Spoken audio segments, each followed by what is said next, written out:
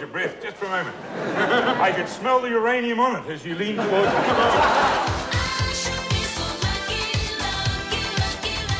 I'll sell General Finance, 245. 500 from Lawrence, right? Dow ends at I-352. Mr. Gorbachev, tear down this wall.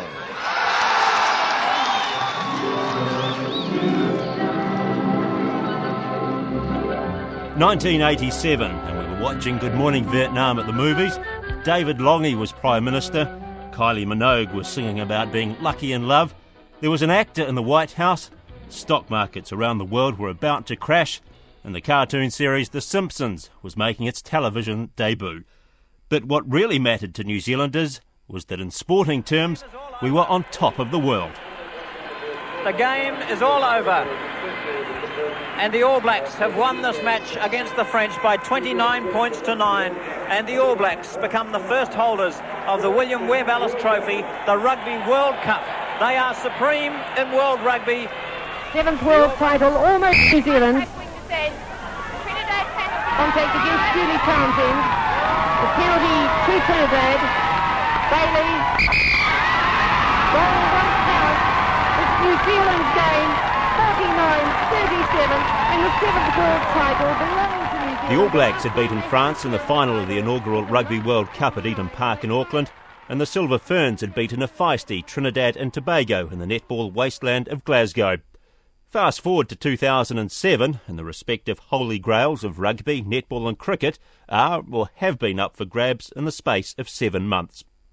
But for the players wearing the Silver Fern today, the sporting landscape has changed dramatically, with the intervening years treating each of the sports quite differently. The rugby player who was surreptitiously left a little cash in his boot to supplement his day job is now earning $200,000 to play Test rugby. The netballer who struggled to be taken seriously is now regarded as a high-performance athlete, and the mild-mannered cricketer is now telling all on the cover of women's magazines. But the ambitions of those wearing the Silver Fern remain the same. The coach of the 1987 world champion rugby side was former All Blacks captain Sir Brian Lahore, who's now an All Blacks selector. Oh, there was builders, there was farmers. Yeah, there was a wide range of occupations, and they had, they had a full day's work to put in, which they did, and what they did after was that was their sacrifice, really, and they knew they'd put in a lot of sacrifice, so they wanted that cup more than probably a lot of the other teams. One of the key things that happened in '87 was that we targeted 50 players.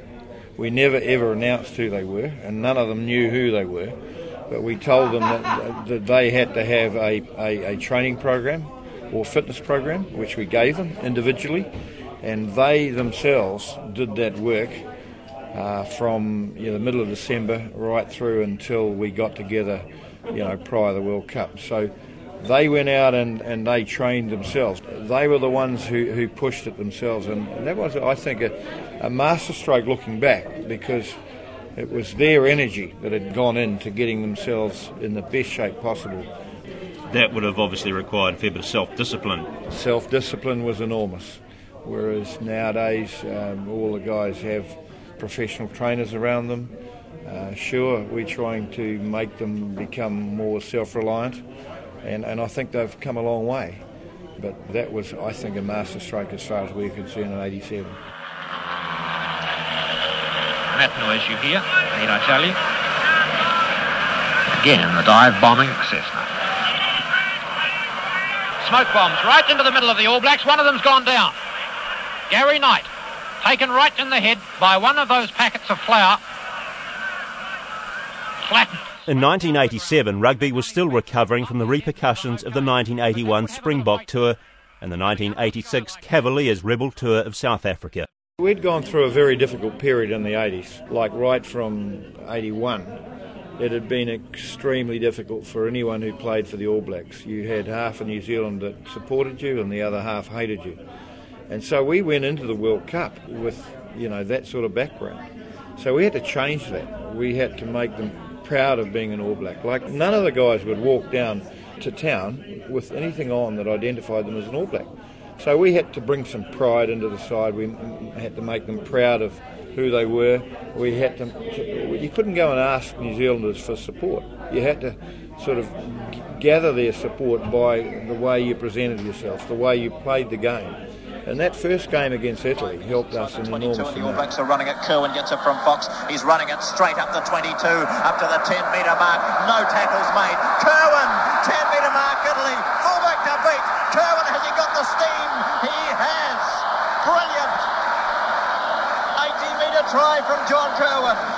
All of a sudden, the New Zealand public saw an All Black team that was playing very attractive rugby, wanted to be out there. They were excited about being an All Black, and they wanted to do something really special for New Zealand. So as the tournament progressed, they got more confident about the people out there.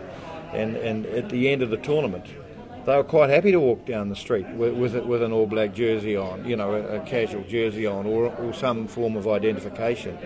So that was something that was major in that tournament for us. We were able to turn around a lot of the rugby haters. Did you feel that going into the tournament? Because, I mean, obviously the Cavaliers tour just before that. I felt that we had a problem, that to win that tournament in 87, we had to get the bulk of New Zealanders behind us, which we hadn't had.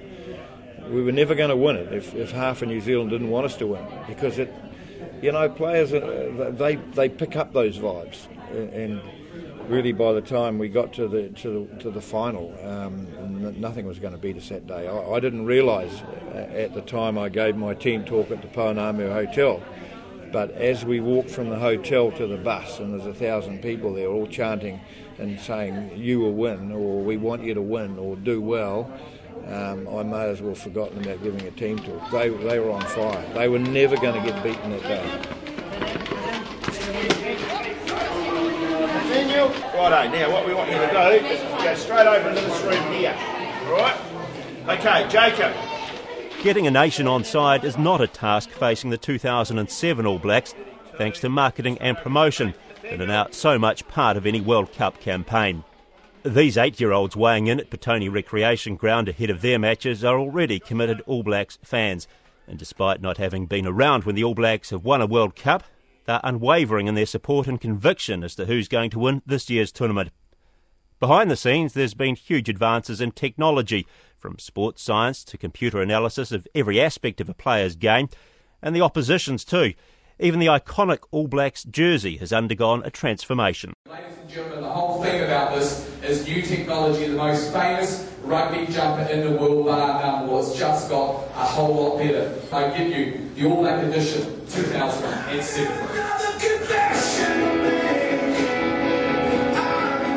This year's jersey is almost half the weight of its 2006 predecessor and was launched in the fashion capital of Paris. And if that's not bad enough, the players have had to become clothes horses too. 20 years ago, it would have been an anathema for an All Blacks prop like Carl Heyman to be strutting his stuff on a catwalk in the bowels of Wellington's Westpac Stadium.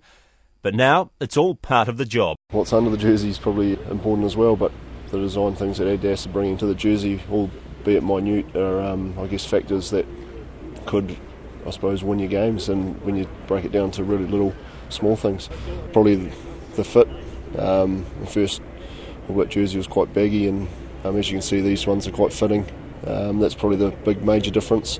Obviously, there's the other factors of the different materials that they use over the years to try and make them breathe a bit better and make them more comfortable for players. But yeah, probably the size has been the main factor since I've been playing. Being an All Black, how did you think you'd have to go down the catwalk? Was that your first? Yeah, I can't say I've done that before. Yeah, something a bit different, I guess, the first, yeah. That's got to be a nightmare for an All Black prop, isn't it? You couldn't come up with anything worse, could you, than having to do that? I suppose it's just part and parcel. Professor Gary Hermanson is a leading sports psychologist, previously based at Massey University in Palmerston North. He played over 100 first-class rugby matches for Wellington and Manawatu, and has worked with the New Zealand Olympic and Commonwealth Games teams, and the New Zealand cricket team too, and believes the motivation for players has changed with the advent of professionalism. Some of the things which were important for us a long time ago around the significance of playing under the silver fern and the flag suddenly change a bit, and we've heard a lot of it about the jersey, and it was pretty standard stock. It was kind of cotton, and there was something about getting that. But nowadays, the jersey you got today is suddenly swished up tomorrow, and it's kind of got this fancy collar and that. And whilst the silver fern may still be there, it doesn't have the same meaning, and it's a commodity rather than anything else. Now, I think to that extent, the pressure goes on, therefore, with players, and I think there's a different motivation involved, and players have to come to grips with that. And so when you play, you have to give it everything, because once you're done with that, then what have you got to fall back on? So, there's a certain selfishness creeps in as well, which is understandable. People have to kind of get the best out of what they can do while the time's available, and that tends to change the motivation and also the commitment sometimes as well. The commitment's a different kind of thing. It's a commitment to having to keep yourself going and earning the money associated with it, whereas in the past it may have been a preparedness to have a commitment to get out there and do it for the flag or do it for the nation or whatever. That's changed a little bit, and there are some positives with that as well. I think the skill level and the actual demands have meant we've got a better athlete, but at the same time I think there are some elements of that which are a problem. The problems he's referring to, of course, are the situations All Blacks Ali Williams and Sitiveni Sivivatu have found themselves in recently.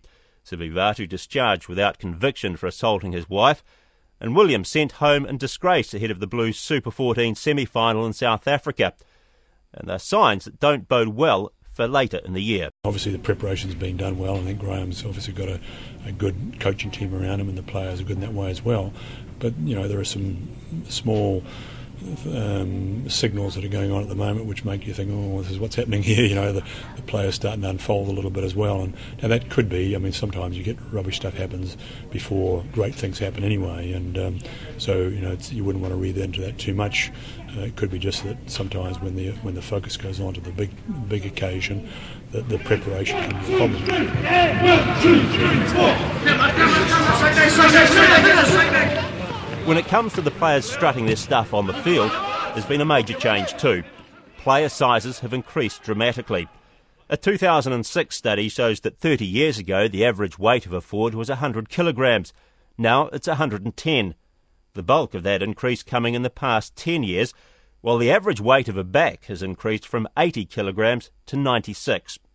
Fitness regimes such as the All Blacks reconditioning program, which saw 22 of the nation's top players sit out the first half of the Super 14, have taken the game to a new level, only brought about through professionalism, says Professor Hermanson. The difference I think that's occurred from 87 is that the talent and the skill level has actually increased all the time. I think back to the first World Cup, and we went into that World Cup with Jim Blair and his new skill drills. We were doing something different, and then lo and behold, within 6 months after the World Cup, everyone was doing it, and so you get that kind of piggybacking effect along the way. And then other teams, once the professionalisation occurs and money's available, then Australia and the UK and other things, they start throwing money at it, and your player pool increases as well. And I think therefore it equalises, and the edge that we would have had in the past about being, solid, salt of the earth, carry around fence posts on your shoulders and front up and do the job, gets lost a wee bit in some of this professionalisation where you spend 4 days a week in the gymnasium or on the field and you train, and so once that happens then you have to measure up against it. And I think this is where, because the skill level equalises out, it then comes down to which is the side that turns up mentally on the day or in a tournament who's able to sustain that mental approach all the way through. And I think to that extent we do have some fragility around that area that we need to kind of get at a wee bit and do something deliberate about being able to focus on that part of our game rather than leaving it to chance. Time, got a long way to go. Paula, great work in there. Plenty of talking between you two. Shooters, keep rotating around in the circle. Don't get stuck one behind each other. Good feeding in, bounce passes. For netball, success has been a lot more recent. The Silver Ferns won the last World Championships in the Caribbean in 2003 and the Melbourne Commonwealth Games gold medal last year. 20 years ago in Glasgow, they were also world champs under the guidance of Lois Muir. You've got to remember that I coached the New Zealand team from 74 right through, and we had a shocking loss in 83, lost to Australia in the final, and about 4 players nearly 5 players carried across into that next World Championship team, and they weren't going to lose. Netball, more so than rugby and cricket, has seen the biggest transformation when it comes to the changes in style of play and playing conditions. But Lois Muir says it's unfair to try and compare the likes of the 1987 team to that of 2007. Never. Conditions are different and the environment's different altogether, so I never compare that. It's on the day how you run the championship, and the championships in those days in Glasgow, we played outside in drizzly rain and conditions that were pretty dour, and stayed in a university hostel, lined up for food and got it dished up sort of thing. Life was quite difficult, so you had to be resourceful. The training regime, I mean, a long time ago in New Zealand teams, you only had to have a bit of natural ability and be in the right place at the right time. That's not possible today. And it's the thinkers on court, it's the decision makers who are coming through, and the people whose bodies are really fit and carry through, they're the ones that survive. It's tougher out there, you're being hit more. But while netball has possibly seen the biggest changes on court, off court it hasn't embraced professionalism like rugby and cricket have. A regular member of the Silver Ferns earns around $30,000 a year for playing in the domestic National Bank Cup competition and turning out in test matches. We're still an amateur game, although we're assisting players who put that time into representative play. I think the government, the Prime Minister's scholarships have helped tremendously. I think the Academy of Sport backing, making sure people can live in their own environment, work in their own jobs and still get quality training advice. That's really important. I think all of this has added value to the athlete, but they've still got a life afterwards. New Zealand's game, 49-37. Just look at Lee Gibbs there, the captain of the team. Lee Gibbs captained the 1987 World Championship side and is now Silver Ferns assistant coach. What happens now with the Silver Ferns, that they have conditioners working with them for 12 months of the year. We didn't have conditions at all. We sort of did our own thing, I guess, and I had a physical education background, so that helped me, and I probably was one of the ones seen as pretty staunch in terms of fitness training. Over summer, our programs back in the 80s was, while we did train over summer, it wouldn't be to the intensity that the players would be required to now. There are a lot more camps and contact with national coaches, so players don't have long periods of time where they haven't got that input. And the competition domestically has taken a huge step up. So the National Bank Cup means that players are coming into the season, February, really netball sharp, whereas for us we were easing into club stuff probably March, April. Do you think, though, the fact that you had to be more self-reliant gave you better understanding of the game or made you stronger as a player than maybe nowadays? No, I don't think so. I think what players have access to now is video footage, individual feedback in terms of what they can see on video. We did have video. It wasn't that back in the dark ages that much, but the technology has enabled to be more focused and more accurate with that kind of feedback. Certainly the coaching styles have changed in that it's a lot more expectation on players contributing to the game plan development and also what their knowledge is. The expectation then was that the coach did the telling, I guess, and it is the change of style of coaching where everyone is expected to contribute and their thoughts are expected in terms of how they might play the game, and a lot more interaction one-on-one with players now than occurred then. Off the court, Lee Gibbs feels shifts in societal attitudes to women in sport have meant they are more able to continue playing when they take on motherhood, rather than having to swap a netball bib for a baby's bib. It's not seen as your career ending once you have children. So I guess attitudes have changed. And I think once you have children too, you have that ability to, if you like, multitask in a whole range of areas. So that lends itself really well to playing in a team sport. She says one of the biggest challenges facing the Silver Ferns at this year's tournament is playing at home. One of the things that certainly has made World Championship special is that you've hopped on a plane and you've headed offshore. We've got to create and look at ways to capture that sort of essence, I guess, of a World Championship being played at home, and that's something we've, talking through and working through currently. Patel on 34. All the fielders inside the ring are on the edge of the circle. Patel lost this away down the ground. Is he going to be caught? He is. The game is over. For the New Zealand cricket team, their 2007 World Cup hopes have already been extinguished. Once again eliminated at the semi-final stage.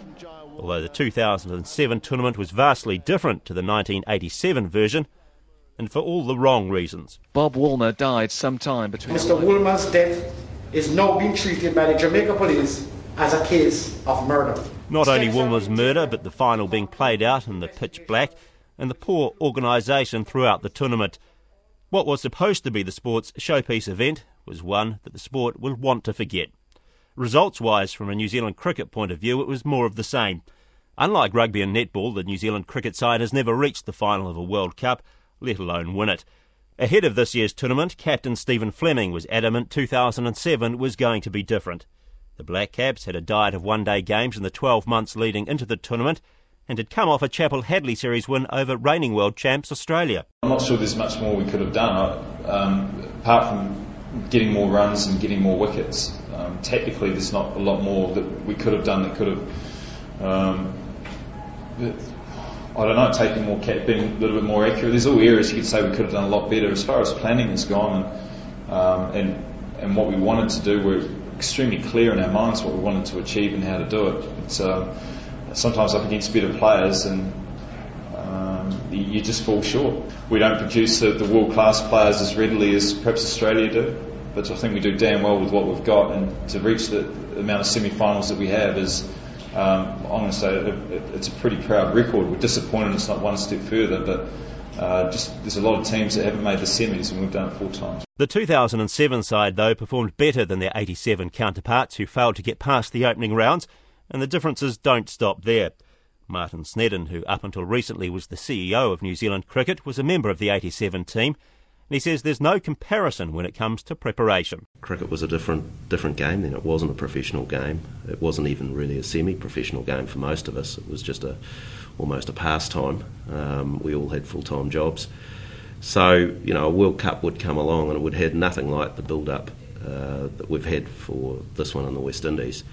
And, I suppose you start concentrating on it a month or two out from the tournament. And in 87, that tournament was in Asia. So I think from memory the tournament was probably played in October, around there. So we were coming out of the winter. We'd had no real preparation for it and whatnot. So I guess looking back on it, it was a bit of a shambles, really. Martin Snedden says while disappointed at this year's semi-final exit, he feels the team showed it's the third best team on the one-day scene, and says over the past year there's been a distinct shift in the players' mindset. Instead of being satisfied with good performances, they've learnt they're capable of world-class efforts and now become frustrated when they don't achieve that. There is a tendency, I think, where the expectations were high, particularly as the tournament progressed, and people were starting to get pretty excited about the possibility of us getting into the final and winning the thing. That when that didn't happen, that there's an overreaction, and that sack the coach, sack the captain. The captain himself made a pretty good decision about that. But really chuck out everything you've done and start again. Well, my strong advice to these guys is don't do that. Keep about 80% of what you've been doing, because 80% of it's really good, and just work on the last 20%, which will make the difference between being good and being really, really good. Match analysis too has also become somewhat more scientific since the 87 World Cup in India. I played for New Zealand for 10 years. I hardly ever saw myself bowl. The only time you would see that if there were television highlights or something like that. So you never sat down in front of a television set and watched a whole lot of yourself bowling in practice or in a game. Just that wasn't the way it was done. So, how did we react? We had a few beers. That was sort of pretty... Whether we won or lost, we usually had a few beers after the game. Professor Gary Hermanson was part of the Black Caps management team in the Caribbean and agrees with Fleming's comments about New Zealand having a smaller talent pool to select from than other countries. But he says there's more to it than that.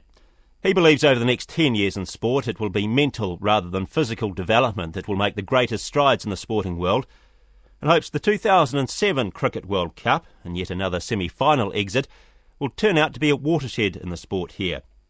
But he also believes New Zealand sports people in general need to not only beat their competitors if they're to succeed, but also deal with a national psyche that doesn't totally endorse success.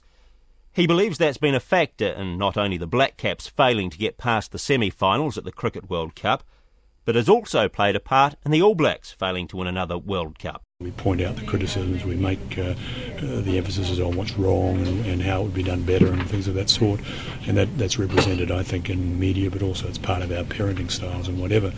And I think from that point of view we've got a few things to learn about how to motivate people for desire, the desire to do well, the desire to accomplish, the desire to finish the job. And I think there's a bit of a tendency that our patterns tend to be more apprehension about not getting it right, not advancing, about failing. And when that happens, of course, you get into a negative mindset, and it's so easy to have that happen. If you take most of our national sports, we can do well on our day, but when there's a kind of a tournament play and we have to sustain that over a period of time, and we have to draw on our patterns of motivation and our patterns of being able to see ourselves as being up to the task, then I think there is a part of a tendency to resort to old, traditional, somewhat negative and somewhat cautious mindsets. And I think the other side of it, which is maybe interesting, is that we talk about tall poppy in New Zealand, and I think that's pretty evident. It's there. We need to be champions, but if we are champions, we need to be inconspicuous and humble. And a lot of our sport, really important sports people are very humble people. If you go to Edmund Hillary and Sarah Ulmer and Stacey Jones and people like that, in our cricketing sense, people like Stephen Fleming, and that they are in fact humble people. But sometimes that humility can actually get in the way a bit, and people want more of them. But if you start getting above your station, you get dumped on a little bit. So with some of our sports people as well, ironically, there's a little bit of a fear of success as well, that if I get successful, then I expose myself to the potential of having to be taken down a bit, and that's a shame because I think it does undermine some of the talent and abilities we have as a nation. In sporting parlance, it's been a long time between drinks since New Zealand was on top of the sporting world, but if the All Blacks and the Silver Ferns of 2007 can repeat the efforts of 87, they'll be the toast of the sporting public and secure their place in New Zealand sporting history.